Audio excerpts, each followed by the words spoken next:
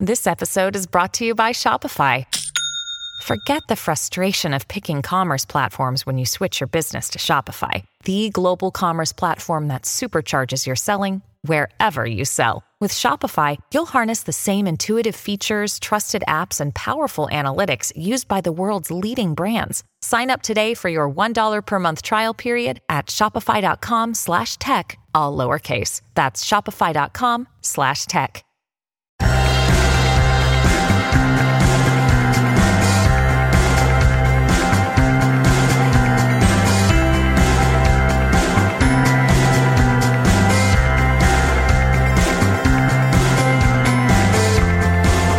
Hello and welcome back to another episode of Beyond the To-Do List. I'm your host, Eric Fisher. This is the show where I talk to the people behind the productivity. This week I'm sharing with you my second conversation with Merlin Mann. Last episode was the first one. This week it's his second appearance back-to-back, and this builds upon that first one and goes a lot of different places. We talk about examining all these known inboxes that you have in your life, but then how to be aware, or even sometimes the way we can't know what the unknown inboxes are that are out there that perhaps keep us up at night. We also talk about the inboxes that we have accepted, the difference between interruptions and distractions, and we get into some really cool email hacks that I used and really helped me with my email inbox and coming to terms with what I could do, what I couldn't do. Really, honestly, crafting my email inbox into a space I could work with moving forward, and then setting up rules, and which made it a whole lot easier for me to quickly check something, get rid of things a whole lot easier, do quick triages on the go without being tied and or tethered to my email inbox at all times. I think you're really going to like this episode. There's a lot of thought-provoking conversation. Merlin's in fine form on this one. I love it. And again, make sure to stick around for the email tips and tricks and hacks. I know those words, but at the end of the episode. So enjoy this conversation with Merlin Mann. All right, this week, Merlin, you're back. Welcome back. Hi, Eric. Thanks for having me back, man. Last time you were here, we talked about a ton of different stuff. I wanted to introduce you to my audience, those that hadn't heard you before, hoping that they would glean something awesome from it, which, you know, whether it's people that I knew that were like, again, shouting inbox zero like they were Mel Gibson in Braveheart, and trying to talk about like what the right zero was, that it was never about just getting everything out of your inbox, email wise specifically. And people responded. People really liked that episode. In fact, you were nice enough to share that, and you and Dan Benjamin even made it a 5x5 special, which was I was nice enough because that was cool. I thought it was really good. I enjoyed doing it, and I also saw a lot of nice responses. So it's an honor and a thrill to be back. After that episode, it got me thinking about all the different areas of input that I have in my life. And I'm trying to get good work done. I'm trying to use my time effectively, maintain, you know, a certain amount of attention on the right things. And I kept realizing that I kind of felt like I had a bunch of different inboxes. Like I was not appropriately engaged, so to speak. And so all of my life had become an inbox, you know? So I've got regular tweet mentions or DMs, whether they're spam or not, or texts from my wife, or let's see what else, Facebook messages, which I have to applaud you. Have you never done Facebook? I did Facebook for a while. Did you? But you quit it, right? I think so. I love that you don't even know. Well, I mean, there's several times I thought I quit Facebook, and then I discovered there were new radio buttons they'd introduced. Right. I don't know. To me, it's kind of like trying to figure out whether there's a turd in a coffee pot. It's like I could go in there and really dig around, but I just as soon not use the coffee maker anymore. Yeah. So, I think I'm probably using the wrong term here. I think I deactivated my profile. So I don't know. Anyhow, yeah, I'm with you though. I mean, there's a lot of inboxes out there, and there's the wonderful part is that there are so many inboxes out there that we don't even know about. That's what always keeps me up at night. Yeah. Honestly, I'm not being facetious. To me, that's the most harrowing part of the inbox thing is expectations about you that you don't even know exist. Yeah. I mean, you got enough to deal with people that are poking you, but on the other hand, there's also the part, honestly, the part that I find so troubling and unresolvable is if we take inbox in its broadest sense of the term, and I think that the phrase I used last time I was on here was that it's something that might contain something that you might need or want to know about, but it's that uncertainty about whether something is in there and what it is that makes an inbox into an inbox rather than, say, a shelf, right?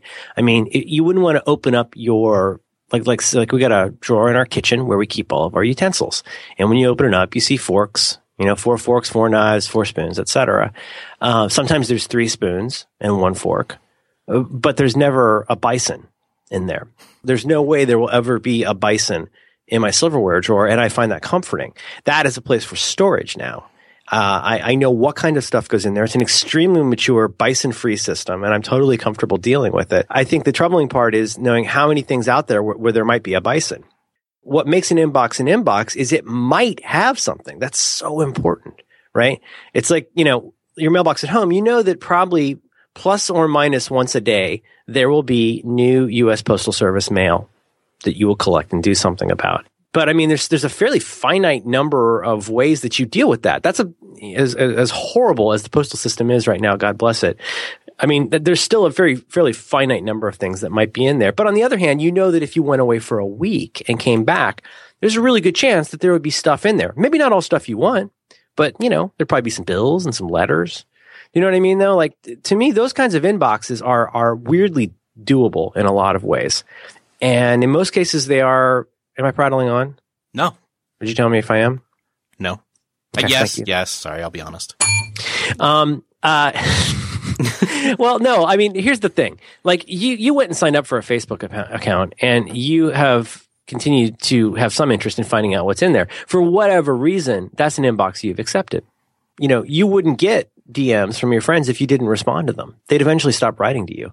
You could always delete the Twitter app. You could always delete your account. Those are on some level, even if you have extremely good reasons for it, you still have your reasons. You brought all those things in, and you wouldn't have them there if there was never anything new in them. You wouldn't check them if there was never anything new in them.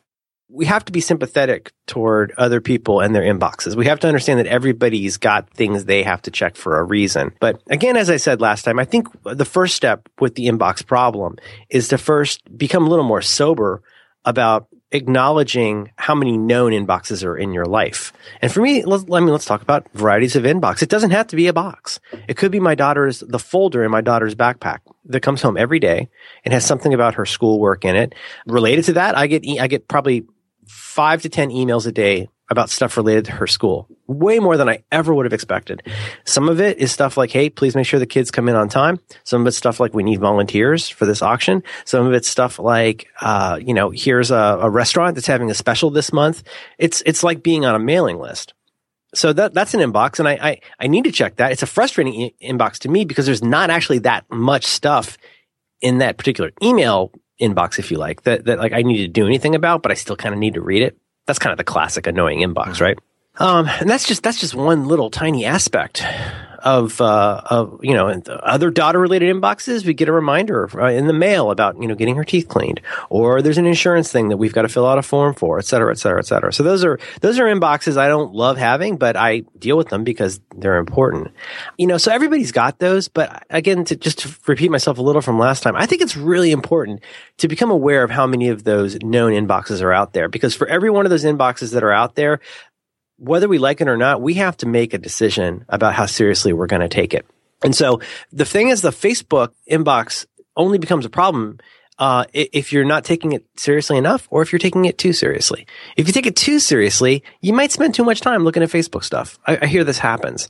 If you don't take it seriously enough, you're in a really weird state where you're feeling guilty because there might be invitations to somebody's bris that you didn't hear about or something.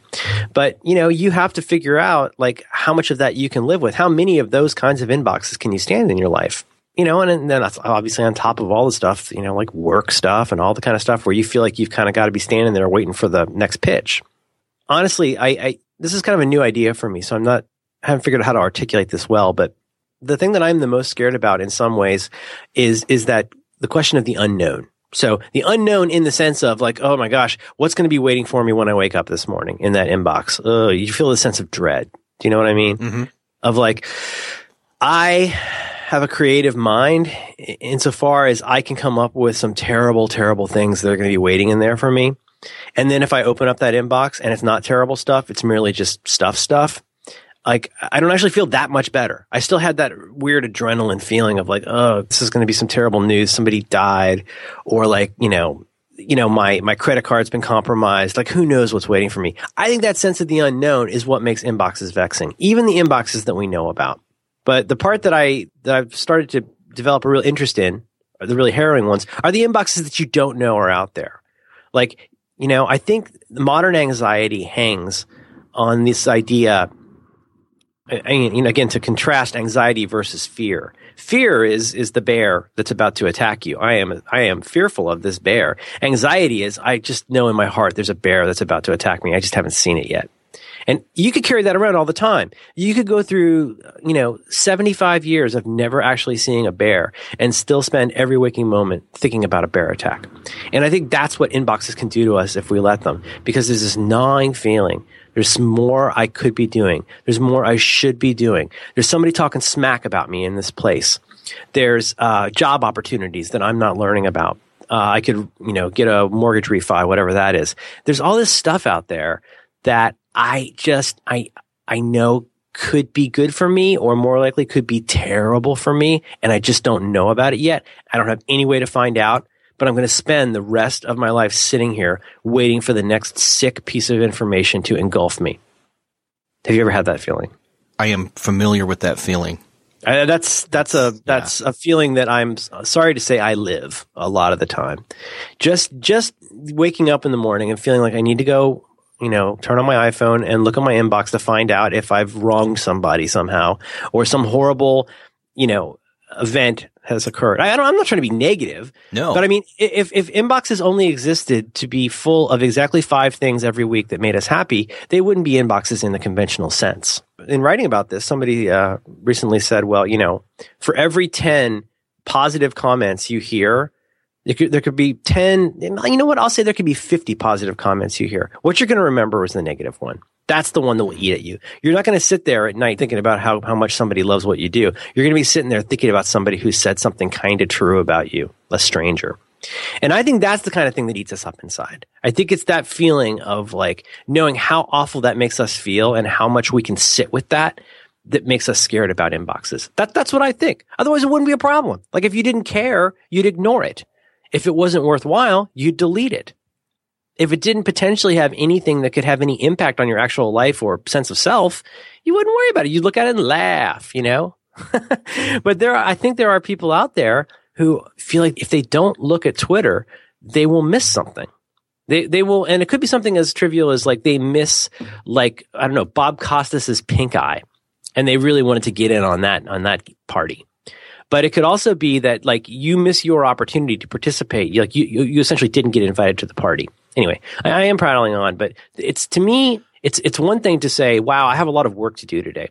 I know that if I did not collect another single scintilla of new information today, I would have plenty I could do. If all the computer, let's say if the internet went off, or for practical purposes, if I just didn't have new inboxes today, if I turned off my phone, I would still have so much I could do today. And in some ways that would actually be kind of a cool day, because I know I wouldn't have to be playing defense on anything. Nobody has that though. Yeah. Because there's always something out there. There's somebody who needs something from you. There's some piece of information that's going to help shape who you need to be today. And I think it's extremely difficult, even in our greatest moments of repose, to completely disconnect from that today. And it isn't just a question of like, pointing at the computer and saying j'accuse, because like we have a role in all of that. But even if you get past the giant amount of work you could do on a desert island today, you're still going to have the amount of stuff will be waiting for you from other people today. And then you got the next concentric circle out, which is the stuff you are pretty sure will be coming in the next 6 to 10 days. I have not gotten any really bad news about work in a week, so it's about time. And then the next concentric circle out that I think is a very natural consequence of all of those other circles is just a sense of dread. You could call it dread. You could call it angst. You could call it whatever you want, but just this kind of keyed up sense. Every day I wake up knowing there's something out there that's kind of out to get me. And then that adds a toxicity to every single one of those circles all the way back in. So all the stuff that you might get from work suddenly becomes much more dangerous and seemingly threatening. All the stuff in your day-to-day communications suddenly is drained of any joy. Like it's going to become very gray to dark black. And then right in the middle, even trying to sit down and just do the work you need to do, your mind is now so polluted with those thoughts. Maybe I'm over dramatizing this, but I think this is a conversation people don't like to have. Is that even when you're sitting there trying to do the simplest thing, there's some part of your head that's being eaten up with all the stuff that could be out there. Now, that's way over dramatizing something as simple as an email inbox, except when it's not. And I think that's a conversation that people should be having more. It's like, how do we get past that? How do we get over that? What are the inroads to poisoning our own well less often? That is a very interesting topic. I'd love to talk a little more about that. Yeah. You got an answer for me? Honestly, can you help me? Can you help a brother out? Yeah. Honestly, if I'm at a place like that, like if I were to go through what you were just talking about as if I was, if I'm Morrissey working in an office is what that sounds like. It's almost as if, how do you do something where ultimately it's how do you gain perspective on it, is what I hear you're asking. And that's a struggle. Like you may not have the mind space to be able to muster up any kind of, whether it's an emotion or positive thoughts or whatever that is required. But I think we're talking, how do you change or flip your perspective on this? Even if you're fully aware of the reality of the situation, how do you look at it through different glasses? Yeah. Well, yeah. And let me just stipulate a couple contradictory things about this, which is, first of all, I think what I'm describing there is much more common than anybody wants to admit. Oh, totally. Like as you were saying it, I was realizing there's probably something on your mind today that you didn't know you were kind of thinking about. But here's the thing about that. And you say Morrissey at the office, but I got a feeling that is so common, it might blow our minds how many people that are walking around looking totally fine are actually, without even possibly consciously realizing it, actually struggling with some aspect of that going around in their head. It isn't like you got to be sitting there opening a vein. Like there could be something where you're just, I'm not saying people are like, on the verge of going crazy or something, because it is a real slow boil. And because it's not something that is directly in your face, this gets to the second part, I guess, which is that your brain will do all the cooking for you. Like, don't worry about that. So even though you may have a smile on your face and be doing fine and taking good notes at the meetings and parking in the right space, there could be a fair amount of internal turmoil going on about all of that sort of anxiety, I think. But then, as to the perspective point, well, the truth is, like, it is kind of a perception and perspective issue in some ways, which does not mean it's simple. It does not mean it's simple as saying, I'm going to buck up and talk myself out of it. I don't think it's nearly that simple. No. Well, if it was, everybody do it. Maybe. I mean, there's a lot of stuff that seems easy enough for everybody to do and they don't. But it is, just because it's in your brain doesn't make it real. Doesn't make it unreal, rather. Do you know what I mean? I mean, it's, I'm trying to think, if you've never gotten punched in the nose in your entire life, and then you wake up one morning, you go to the coffee shop and somebody punches you in the nose, you're going to be really super surprised and go like, wow, I got punched in the nose. That's super random and awful. And that's never happened before. And then let's say randomly, you go out to dinner and you get punched in the face again, twice in the same day. That's gonna seem like a message from God. That's gonna seem like the strangest thing in the world. I would even say at that point, you might spend all of the next day being completely obsessed and terrified with the idea that a third punch in the nose is on the way. I mean, I know how I am. Doesn't that seem like it would kind of make sense if you went through a pretty long time without feeling that kind of a physical, altercation from a stranger, and you get it twice in one day? Wouldn't that kind of make you feel like something had changed? Such that the next day there's a pretty good likelihood, as crazy as it sounds, that it might happen again. Well, here's the ironic part of that.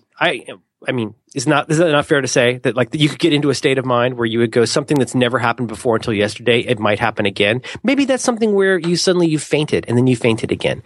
Maybe it's something where you got somebody else's mail and then got somebody else's mail again. But something that doesn't happen very often happens a couple times. Well, I have an example here. A couple months ago, a couple months ago, I never get pulled over. Okay, I drive. I never get pulled over.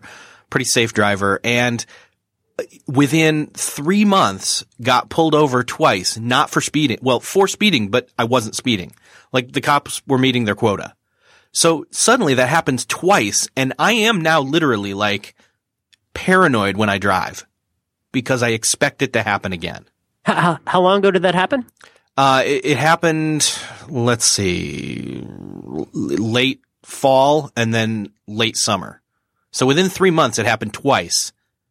And so I'm just waiting for the third one at this point.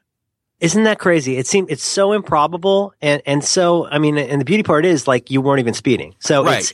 it really is like something out of a dystopian It was novel, nothing. right? Yeah, it was nothing I had control over other than, I mean, obviously still safe driving, but that's why I expect it, because it wasn't something I did. Like there wasn't a cause and effect. I did something and so something happened. It's just out of the blue. Well, that's actually a pretty perfect example. And now, even though it has been some months since you got pulled over for no reason, you're still kind of thinking about it. Mm-hmm. Well, so the punch in the nose example was probably extreme, but I wanted to pick something that crazy and out there because even though your entire life, let's say you've gone 35 to 50 years without ever having this one thing happen, because it happened more than once in a short period of time, maybe even if it happened once, if you had something really terrible happen, it can set you off. I think when things happen more than once, it's easy to feel like that's the beginning of a trend line. So my only point is that if we can seed that being pulled over for no reason or punched in the nose or something else that seems impossibly coincidental happens, then that can change the way we think about stuff. It can change the way that we perceive things. I'm just here to posit. I want to take it to a way crazier level, which is I think it takes much less than being punched in the nose. I think it takes much less than being pulled over for no reason. I think for those of us who are predisposed to this kind of thing, starting to imagine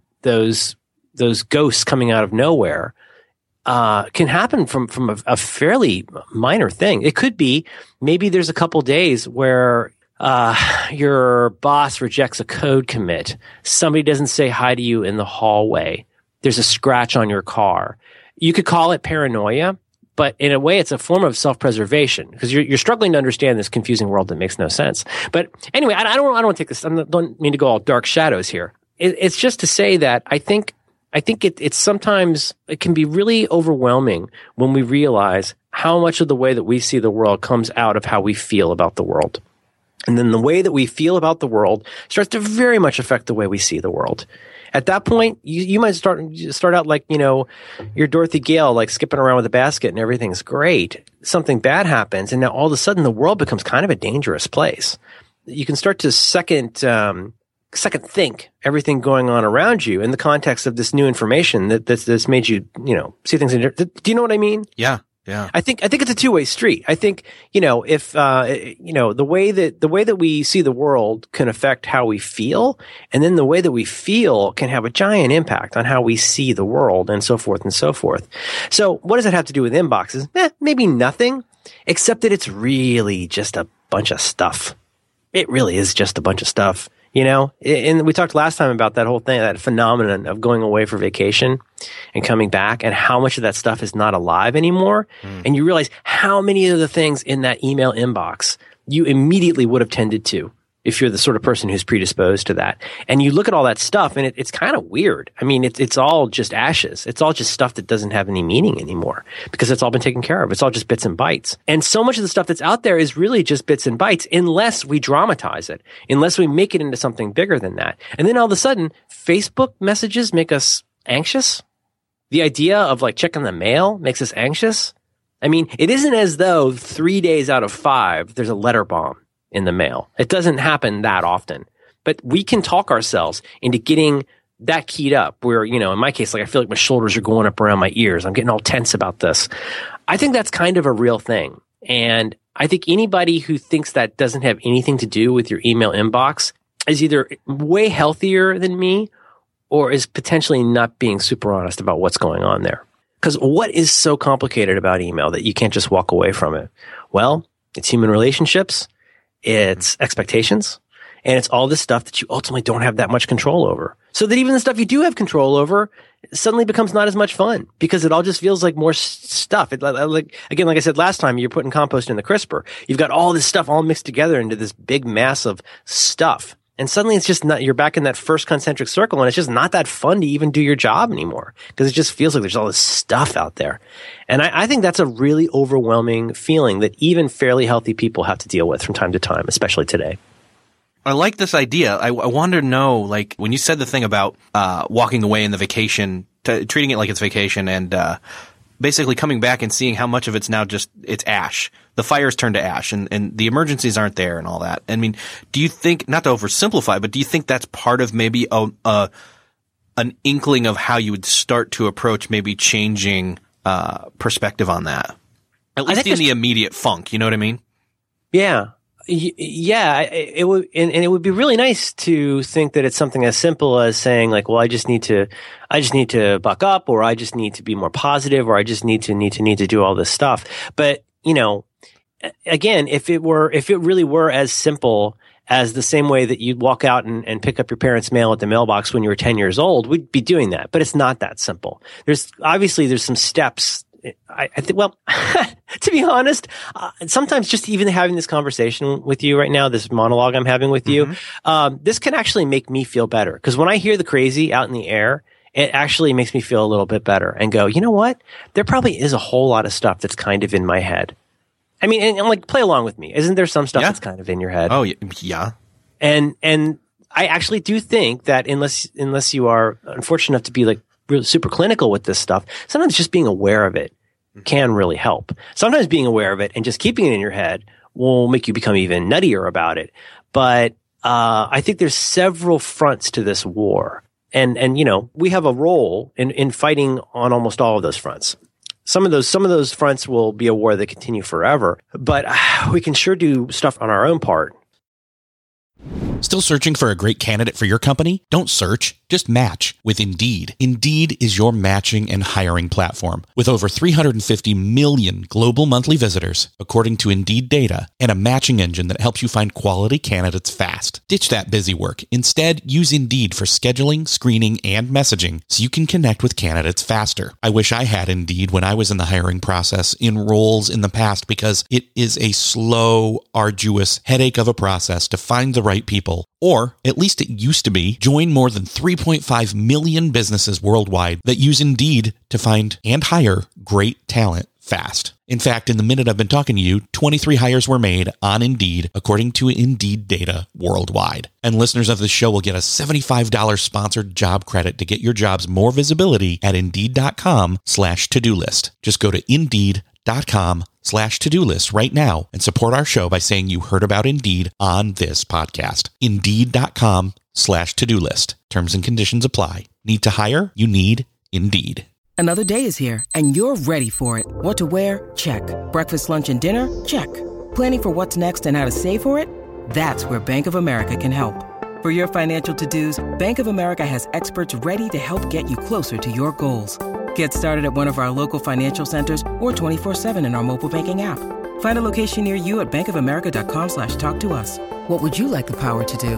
Mobile banking requires downloading the app and is only available for select devices. Message and data rates may apply. Bank of America NA, member FDIC. When you need mealtime inspiration, it's worth shopping Kroger, where you'll find over 30,000 mouth-watering choices that excite your inner foodie. And no matter what tasty choice you make, you'll enjoy our everyday low prices, plus extra ways to save, like digital coupons worth over $600 each week. You can also save up to $1 off per gallon at the pump with fuel points. More savings and more inspiring flavors make shopping Kroger worth it every time. Kroger, fresh for everyone. Fuel restrictions apply. I'm really interested in the idea you talked about with that it's relationships and how do you maybe prioritize in terms of, you know, say you got an email from me versus an email from somebody else that you don't know at all, and how do you say, okay, well, why do you care about these strangers versus, you know, what your kid thinks of you? You know what I mean? Yeah, and the expectation difference there. I do, and I think even if you're not horribly self-involved, it's still really complicated, because you think about the continuum of how we think about ourselves or how we derive our self-esteem or our sense of worth or identity. If we only came up with that on our own, we'd be a little nuts, because then we might as well just believe that we're Napoleon or we're the King of Spain or whatever. You might as well, if it really is just a matter of who you think you are kind of nutty to just think that you can just be whoever you want to be by fiat. Can we agree on that? That that's a certain kind of like psychosis, that whatever you think you are is what you are. On the other end of the spectrum, I suppose, if we only think we're what other people think we are, we're also probably a little bit nutty. If the only way that we can figure out who we are is by what other people think about us, then that's a little bit unhealthy as well. And I think the honest answer for most of us is somewhere in between that's incredibly complicated and constantly changing. I mean, I guess I would like to think that I have some idea of who I am, and I feel better about that who I am when other people say they like what I do, or, the usual things, right? Mm-hmm. People say a nice thing, you get a compliment, you see that something got a lot of retweets or a lot of listens somewhere. That's a great feeling. And when it's a positive thing, I think the natural inclination is to say, oh, well, I guess I'm right. I guess I am kind of okay today. I guess I'm somebody that can be loved, and I must be doing something useful because obviously strangers like me. I don't care who you are, how much you think you know who you are. Mm-hmm. If 500,000 people are telling you something, it's kind of hard to not hear it. I mean, you could potentially be like unknown one month, and then the next month, like people know what you do, like at a coffee shop, like strangers know that. That's really strange. So even if you have the greatest sense of self-worth and a nice simple life and something you understand, there's always a chance the world could really change who you are. If you're really into like a certain political cause or a certain celebrity, the fate of that public thing that you have no actual impact on could change the way you feel about yourself. If you're a believer, these could be tough days, I guess. And here's the thing. You could even have a negative reaction to a positive, an outpouring of positive. Like I went to a conference, is a new media conference in Vegas back at the beginning of January. And I had a lot of people stop that are listeners of the show. And I had nothing against it, everybody that's listening, but it was so strange and so just, I know you've done public appearance stuff before where people come up and they love what you do, but there's that overwhelmingness to it of, it's that outpouring of even positive that can somehow almost backlash to where I was like, oh my gosh, I need to go, hole up in a hotel room and watch TV for 5 hours now. Mm-hmm. So I think that's not uncommon. Boy, this sounds real deep, like therapy kind of stuff. But right. I think, in the sense that this is the kind of thing a therapist would probably want you to talk about. But I feel like that sense of self stuff becomes important because even if it's something as seemingly simple as inboxes, we started off with this very easy topic of, well, gosh, how do you deal with email? But I still will hold that an inbox is where you find out what other people expect you to be, who they expect you to be, what they expect you to know, what kinds of stuff, basically, it's like a bug tracker for your life. You're finding out all this stuff that other people need to be a little bit different about your life. And that could be something as trivial as like, hey, could you drive out and pick up our son, 20 minutes earlier than I'd asked? Something as simple as that. Something as simple as like somebody just calling to check in and find out what the progress on some kind of a report that's important to getting funding for the company or something like that. If you're in the wrong state of mind, you could think that request to be somewhere 20 minutes earlier is some kind of an attack on your personality and the amount of value in what you do. If you're in the wrong state of mind, that very friendly email from your boss about the report might be taken as an indication that you're on the way out because they think that you're a failure and have to be stood over like a child. You can read whatever you want into all of that stuff, but if it's important to you to understand what the world thinks of you or what they want of you, you have to keep checking that box. And you have to keep re-squaring it against what you're doing right now. And this is where I think this does go from being purely up in the clouds thinking to really specific stuff. Because if you have something that you care about doing today, it's going to take an hour and a half, and you're having trouble sitting down to do it, it's worth asking how much of your brain is in an inbox somewhere. Whether that inbox is about your kid's flu shot, whether that inbox is about progress on the Henderson report, or whether that inbox is about how well your app is selling or not selling today. To me, this is heavily connected to the idea of inbox zero because even the traditional idea of inbox zero, because to me, the real zero is how much of your brain is somewhere besides where you want it to be right now. And if that's over in some notional inbox, worrying about something that hasn't even become a problem yet, such that you can't concentrate on what you're doing, or you can't fully commit to that, or you can't bring the full confidence of what you do to some creative endeavor because of that distraction, then that's really problematic. Suddenly, that very inchoate, head up your butt problem has a very real consequence on what you're trying to accomplish. I think you just hit the nail on the head. We were talking a little bit pre-show about something I was working on, and I think some audio editing and some stuff like that. And I think you're right. I think honestly, my head right now, confession time, my head's been a lot of different places all at once for a while right now. And so, yeah, being able to sit and not have those things ringing metaphorically in my head is hard because I don't have that noise. I don't have internal noise cancellation headphones in my brain right now to sit and focus on this literal noise that I'm trying to edit. So right. That's funny. Well, it's, and also like if you're feeling something like doubt or a lack of confidence, a lack of skill, a lack of any of the stuff that you would need to just sit down and do a thing, and if you're doing the traditional sort of like cranking a widget work that David Allen talks about and getting things done, this may not be a problem because your mind can go to a million places. You could mentally compose limericks in your head while you're cranking a widget. It's just that if you're doing work that's ultimately satisfying to you, even 50% of the time, you got to put yourself into it. You've got to put your time and your attention into that. You got to put a little bit of your life into that. And it has to be ambitious enough that it would keep you interested. If you want to make 5 great things this year, you're going to have to put a lot of yourself into that. You're going to have to stretch out a lot. You're going to have to go into places that you may not completely understand yet. You're going to have to be vulnerable. Right? You're going to have to, I really think this is true. If you want to become an artist who just paints the same painting over and over, then you're not really an artist anymore. You're just a compulsive illustrator.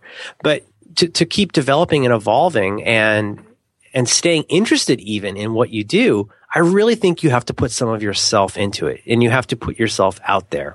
And that's why thing is, if you're not happy with the self that you're putting out there, if you're not thrilled with your confidence and ability to get this done, if you're beating yourself up about what you haven't gotten done in the last 10 days, I think it's not at all uncommon to say, well, maybe even a good way, like, I wonder if anybody has something nice to say about me that I could go read. Or I wonder if there's something that would make me feel right now. Can I go find something that make me real mad about something that I like to get mad about?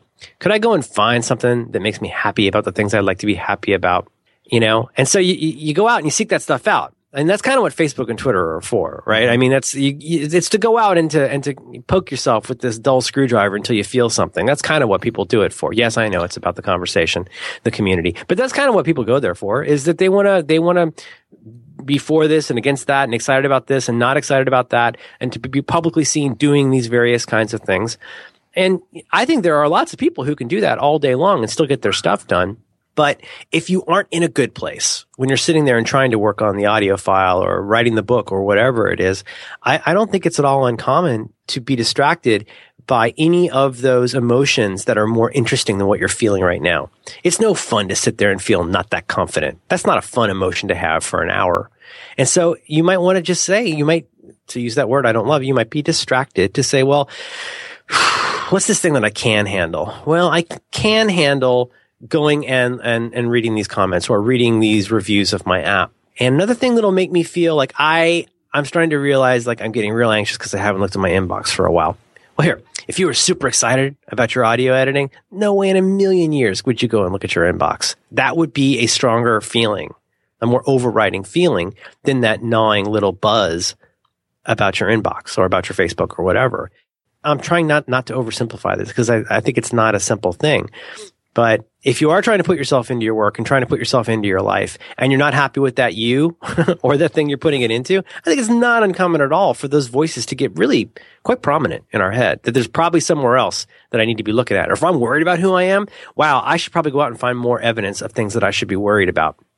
Whatever that is. I just think that it's not really as simple as calling it a distraction, saying, oh, it's a distraction, unplug your router. Like the router you need to unplug is in your brain. It's the part of you that's being pulled in those other places. You can't blame your inboxes, real, imagined, organic or non-organic. It's you. You're the one who has to decide the relationship with that stuff and then like kind of suffer through it day by day and figure out what you can live with. We love to blame everything on technology these days, but people have been. They do. I don't, but other people. I don't think Facebook is technology. I mean, technology is an artificial heart. The ability to read what somebody says about their cat's latest haircut is not technology. That's just words. Yeah, I love what you said about the routers in your brain. People have procrastinated well before, the internet or technology or whatever you want to call it, bits and ones and zeros. Before ones and zeros, people still procrastinated, and they weren't lazy. Like, they dealt with this stuff even then, I have to believe. I think we're far enough along now that we don't have to constantly talk about something like being an internet thing. Like, if you've got a phone in your pocket all the time, it's a part of your life thing. It doesn't matter whether it's the internet or not. People probably procrastinated with crossword puzzles and Dear Abby for years before anybody had any idea what a Facebook was. So yeah, I totally agree on that. But as ever, I guess there's not simple answers to this stuff, because I happen to really believe that the mindful application of your time and attention allows you to do things like be able to go do something that you enjoy, to do something that's useless, right? To do something that's silly, whether that is, I guess what's LinkedIn? I don't know. To go to update your MySpace page or whatever. I'm kidding, but you know what I mean? Yeah. Like, there are little things we do. Like, I go and I look at like Feed Wrangler, right? I'll go look at RSS feeds. I don't have to do that right now. Sometimes me going and looking at that is just a fun unwinding thing. Sometimes it's a me procrastinating thing. But, I guess what I will say is that, if you just accept that this stuff is out there and that it's kind of real, even if it's kind of in your head sort of real, if you accept that it's out there, I think that is a really good first step toward becoming a little more of a sane human, because it enables you to do stuff like say, well, going and playing with my kids should be really fun right now. I mean, I don't get that many years of my kid wanting to play with me. Mm-hmm. Like, what a dope I must be to want to sit here and do this other thing on the computer instead of, go play a game or go play make-believe or ride a bike or whatever. But I do find myself doing that sometimes. And I don't feel great about any aspect of that. I don't feel great about like not having the energy to do that, about, I know that I can see in her eyes that I'm disappointing her. I'm disappointing me. Like, how do you get to the point though where you accept that you do have good days and bad days. You do have good thoughts and bad thoughts. You got a whole range of crap out there that's just floating around all the time that you got to deal with. But ultimately, it still is your world. It's still yours to deal with. It's still up to you to decide that even before you change your perception about things, even before you change your mindfulness about things, just be aware that you have those things. You have perception. You have perspective. You have mindfulness. And as I said on a recent episode of Back to Work, remember that you are the thinker of your own thoughts. As much, this is real existential kind of stuff. Like, there's no machine out there that's putting probes in your head to make you think the way you think. That's who you are. That's your deal. And I think even before you get to the point of being perfect with that, like being aware of that and acknowledging that is a great first step. Now, why am I saying that? Because there's a lot of people out there who want to talk about procrastination. They want to talk about maybe what they would call ADD. They want to talk about everything in the world that is being visited upon them like some great torrential rain that actually has a huge component right in their own brain and their own will, their own interests. It's like people getting mad at Lay's for making potato chips, or people getting mad at, NBC for making TV shows. Well, that's what they do. They make those things and they put them out. And then you get to decide whether you're going to have them in your life or not. But I guess what I'm trying to say on a hopefully positive note is that I don't think you're going to have a lot of success on the work in the center of that concentric circle, or getting anywhere near the good and bad thoughts that move out 3 or 4 concentric circles from there. You're not going to make a lot of progress with that until you accept that you're the place where that change has to happen. Even if it's just in a change in how you see things. Because how you choose to see things, what you choose to engage with on that Facebook page, like what you see will start to change how you feel. And then eventually what you feel will change how you see. And eventually those things will combine to change the way that you do things like make decisions. And there may eventually, in the fullness of time, come an afternoon where even if you weren't able to forget about reading your Twitter feed, you could at least say, I'm sitting here thinking about wanting to go hit Command Tab and go look at Twitter, but I'm not going to do it. And it's not going to be a big deal. I don't have to stress about it. But this one time, I'm just not going to do that. I'm going to exercise my own will and say, that's a fun thing that I'll do later, but it's not a fun thing I'm going to do right now. That's so small. It's so silly. It's just a little twitch of a couple fingers. But that's the beginning of a kind of mindfulness, is noticing the thought that you're thinking and saying, is that what I want to do? Is this who I want to be? So, I mean, I'm not a therapist. I can't help with the big stuff. I can't even manage my own stuff. But I do know it helps me a lot to be aware that there's no big bad person out there to get me. Whether that's the person who's going to come and blow up my inbox or the person who's making me think all these terrible things, I am the sole author of all of that awfulness. And I am the curator of all of that awfulness. Like, I am the librarian who decides which volume of petty horrors I take out and decide to read all the way through every day and night. That's entirely up to me. And I think that can be kind of wonderfully harrowing and empowering. But I just don't know of any other way to get a handle on it than to start by accepting that you're in the middle of it. Nobody's making you do any of that. And nobody's making you feel bad about any of the stuff that may or may not be in those inboxes except for you and me. You know? Yeah. I think we're all in it alone together. For me, where I'm hearing, you said curation, that we have that ability. And I'm thinking when you said that, suddenly my mind was going to, you know, I could turn off any bells and whistles on my phone that alert me to a DM from Twitter or an app mention.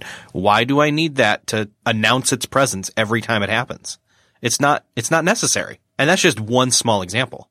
Yeah, I totally agree with you. And I don't have, I wish I had a better handle on this because I don't have a simple way to put this, but I think there's a big difference between an interruption and a distraction, or at least an important difference, if not a big difference. In the whatever 8 or so years since I've done 43 folders, I would hear a lot of people talk about the interruptions and the distractions in their work, right?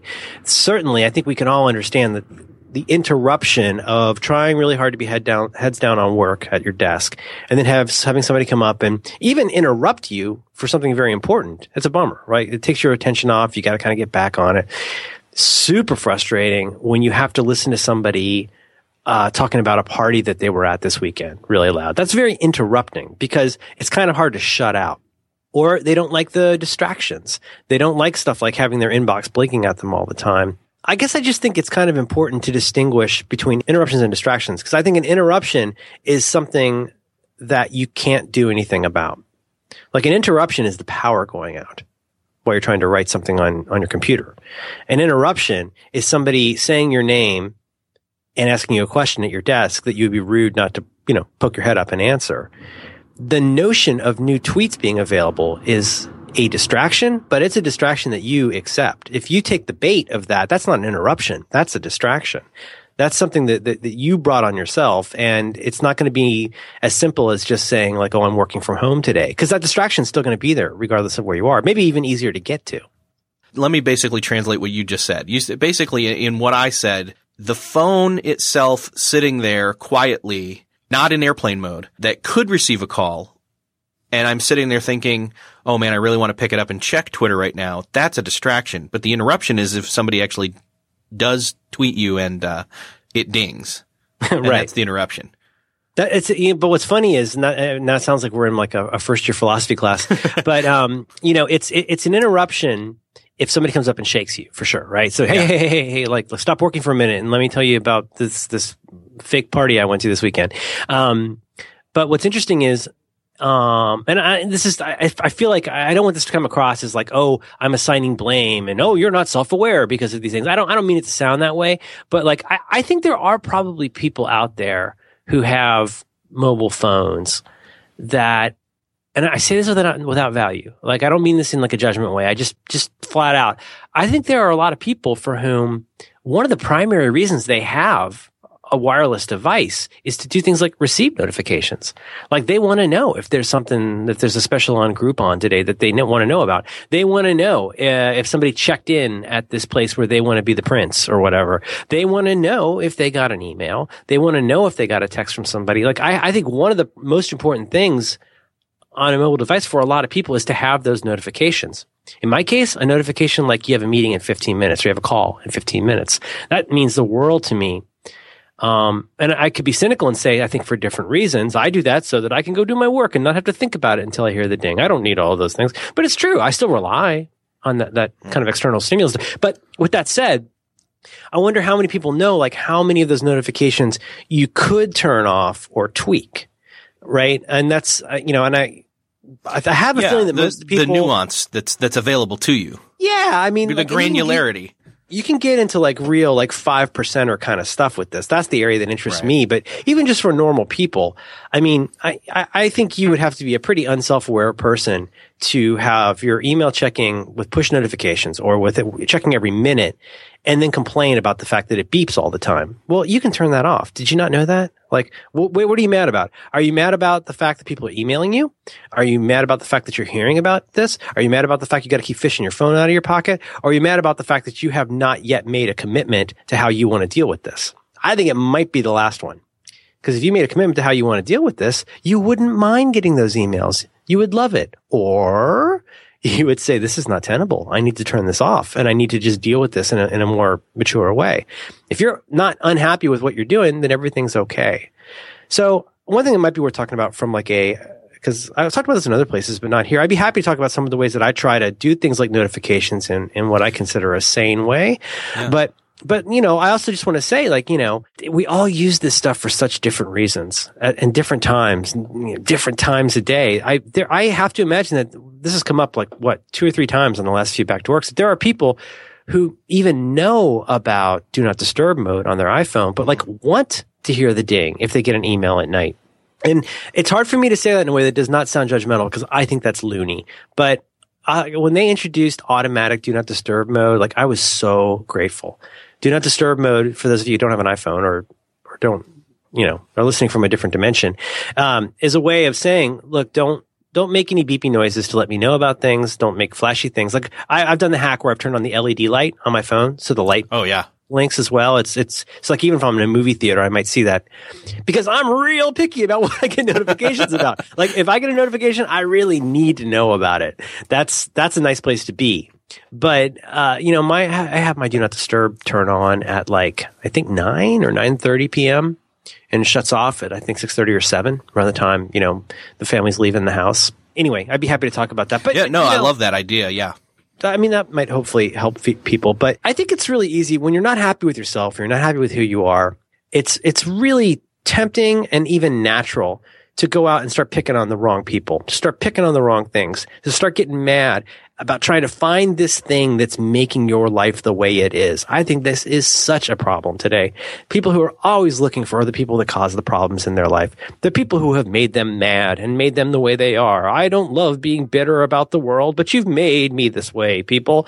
I think people love to go out and find some kind of bugbear that they can blame for things being the way they are.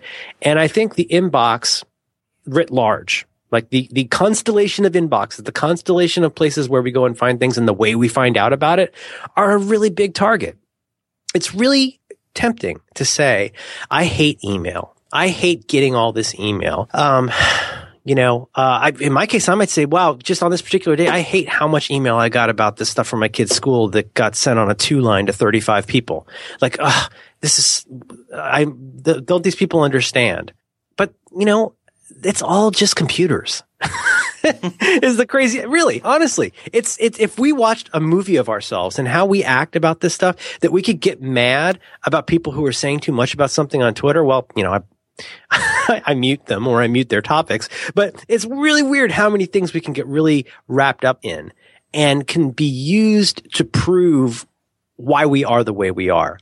Well, I didn't get anything done this week because I get all this stupid email from people and my phone's beeping all the time. Is that really true?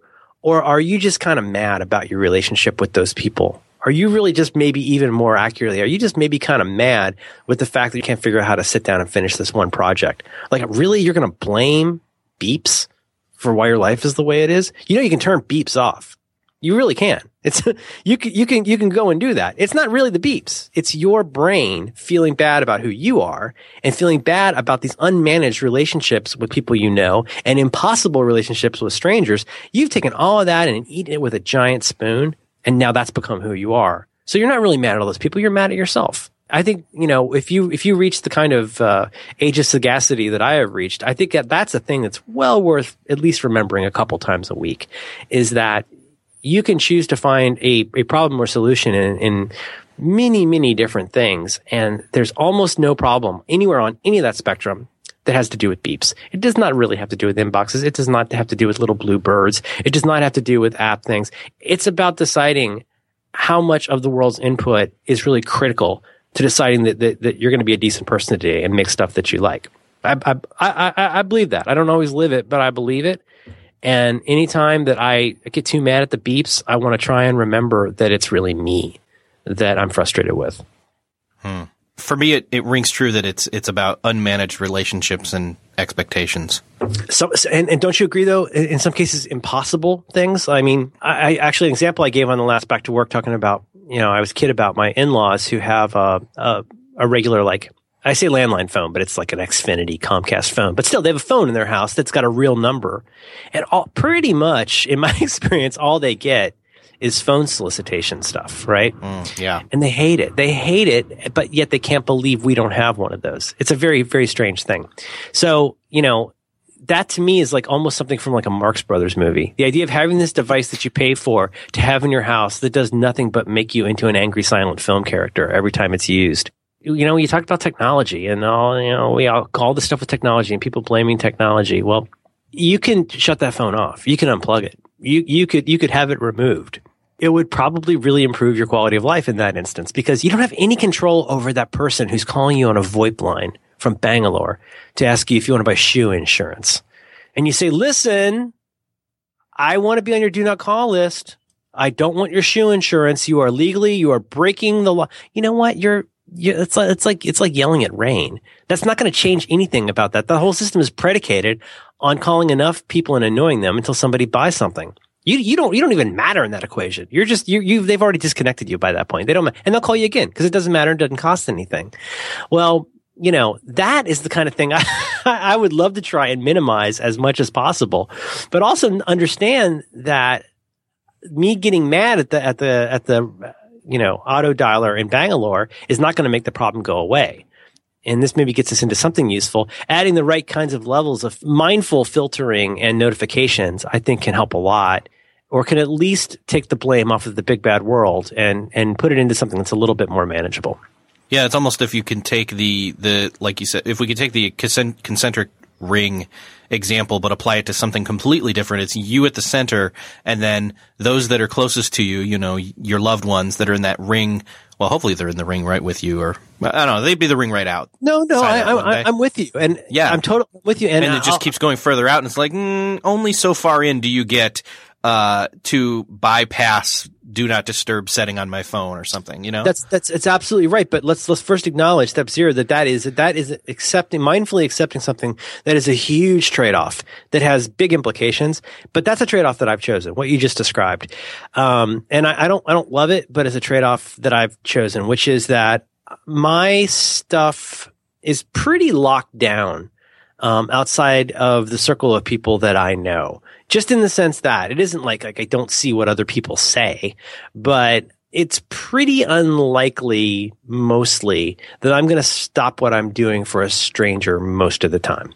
Not because I hate strangers, but just because this is what I've accepted, is that unfortunately the superset of those we call strangers includes a lot of bad actors and a lot of people I don't know and a lot of people where it doesn't cost them anything to get my attention. And I certainly give a lot away there, but it's not super easy to contact me. It's not super easy to contact me immediately at all because I acknowledge that those inboxes, I know I have to take care of them, but they have to behave.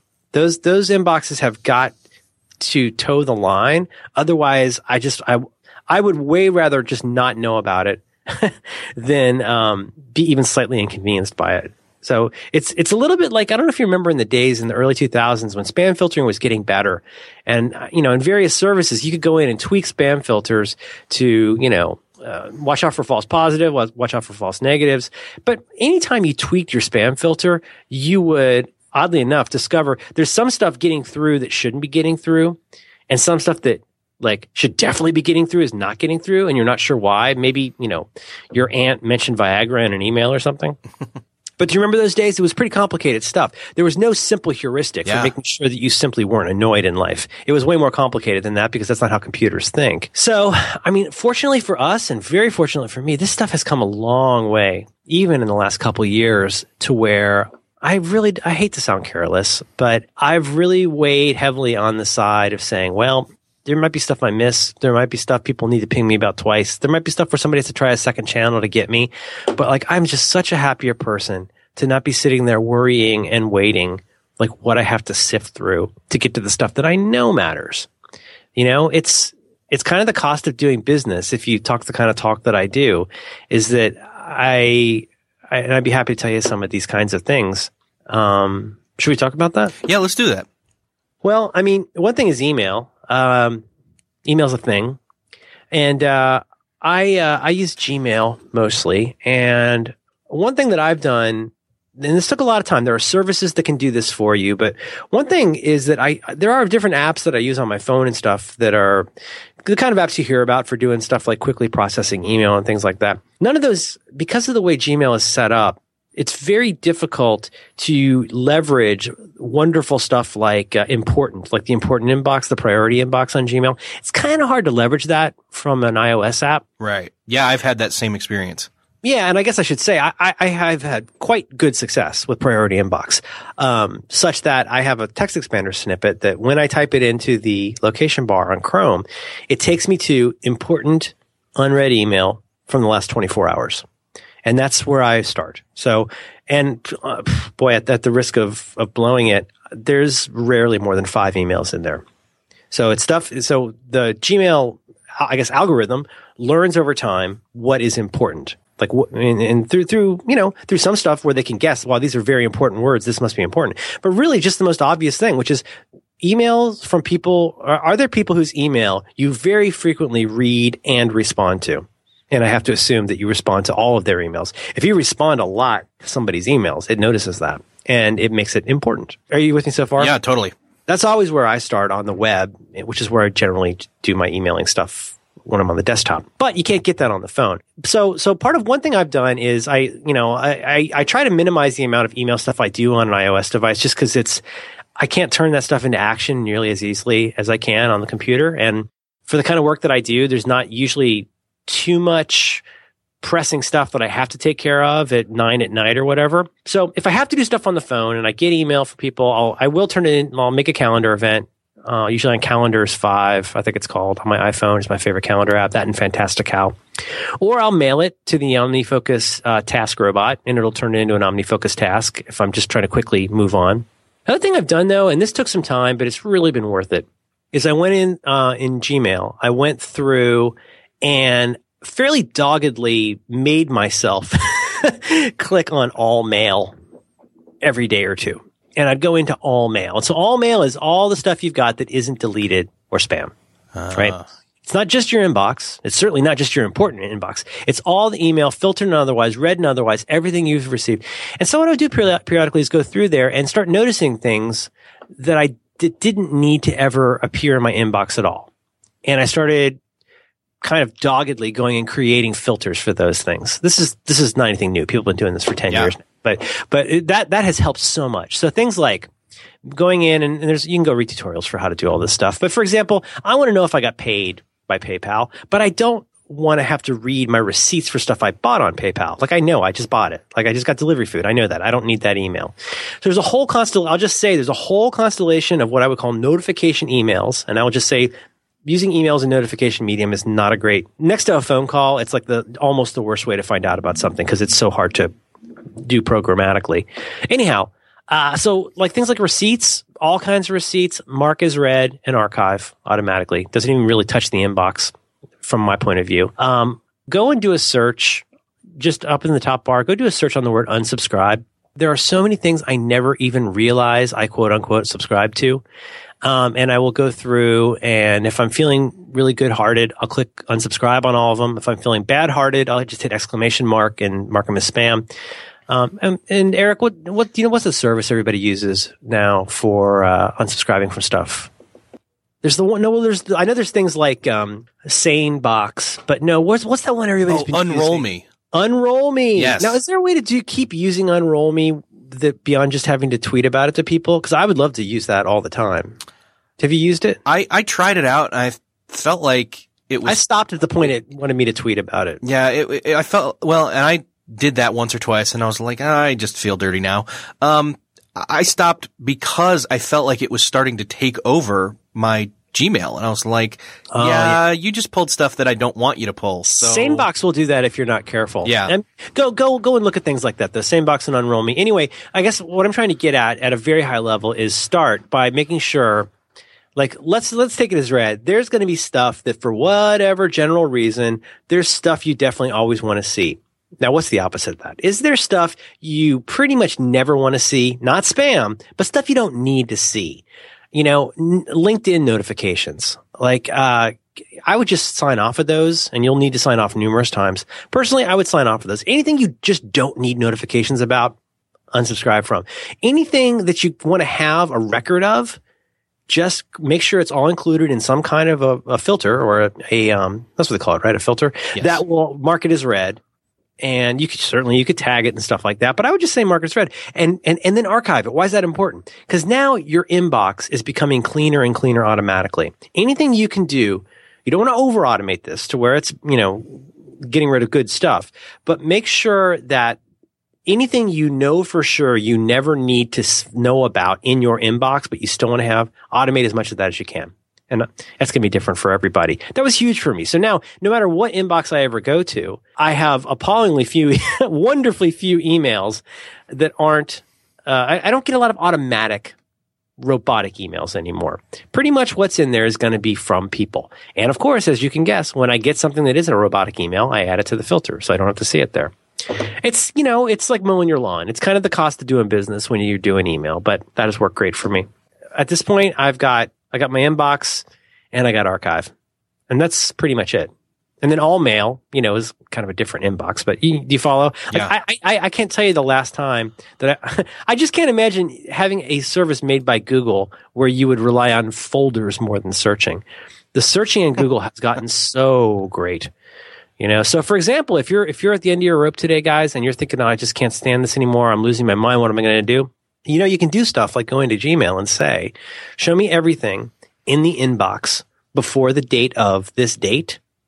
You can even say before this date and read, before this date, not starred. I think you can do that. You could go and you could do your own little personal, quiet version of email bankruptcy. You could go in and say, get rid of everything in my inbox that's before 1 week ago. Don't tell anybody. But just archive it. You still got it, right? You can always still go back there and go answer all that email you love so much.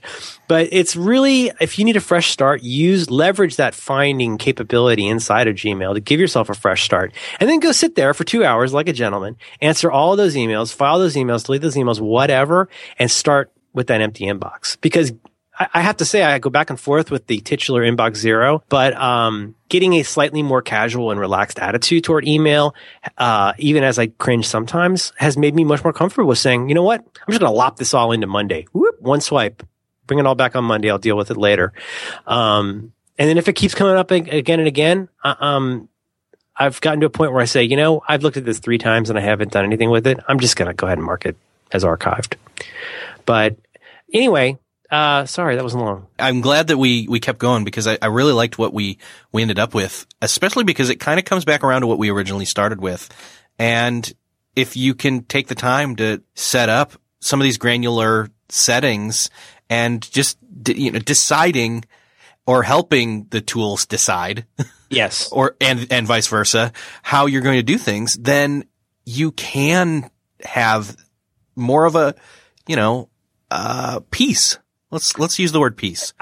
Yes, absolutely. And here's the part that's the needling part, Eric, is that you could take the last 15, 20 minutes or however long it's been I've been ranting about this and put that out as its own episode. And I think a lot of people would probably get stuff from that and they'd probably be really happy with it. But I honestly feel, and this is what makes me different from normal people and makes me really self-involved.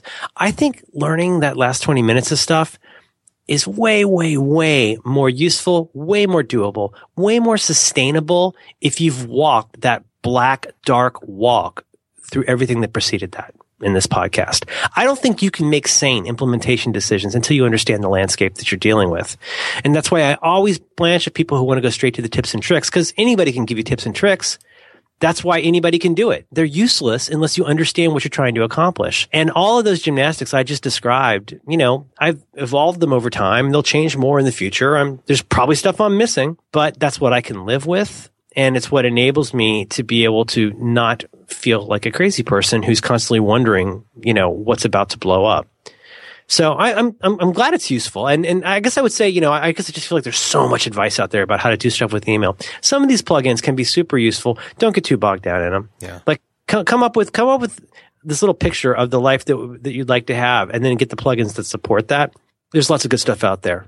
If you're not stuck on mail.app on Mavericks, do you use that? No, never. I hear it's pretty bad. Yeah, I skipped mail.app a long time ago. I like I said last time we visited, I think learning taking a day, maybe a day split over 2 weeks, but taking the time, every time you start to do something with your mouse in Gmail, hit whatever it is, Command-Shift, ?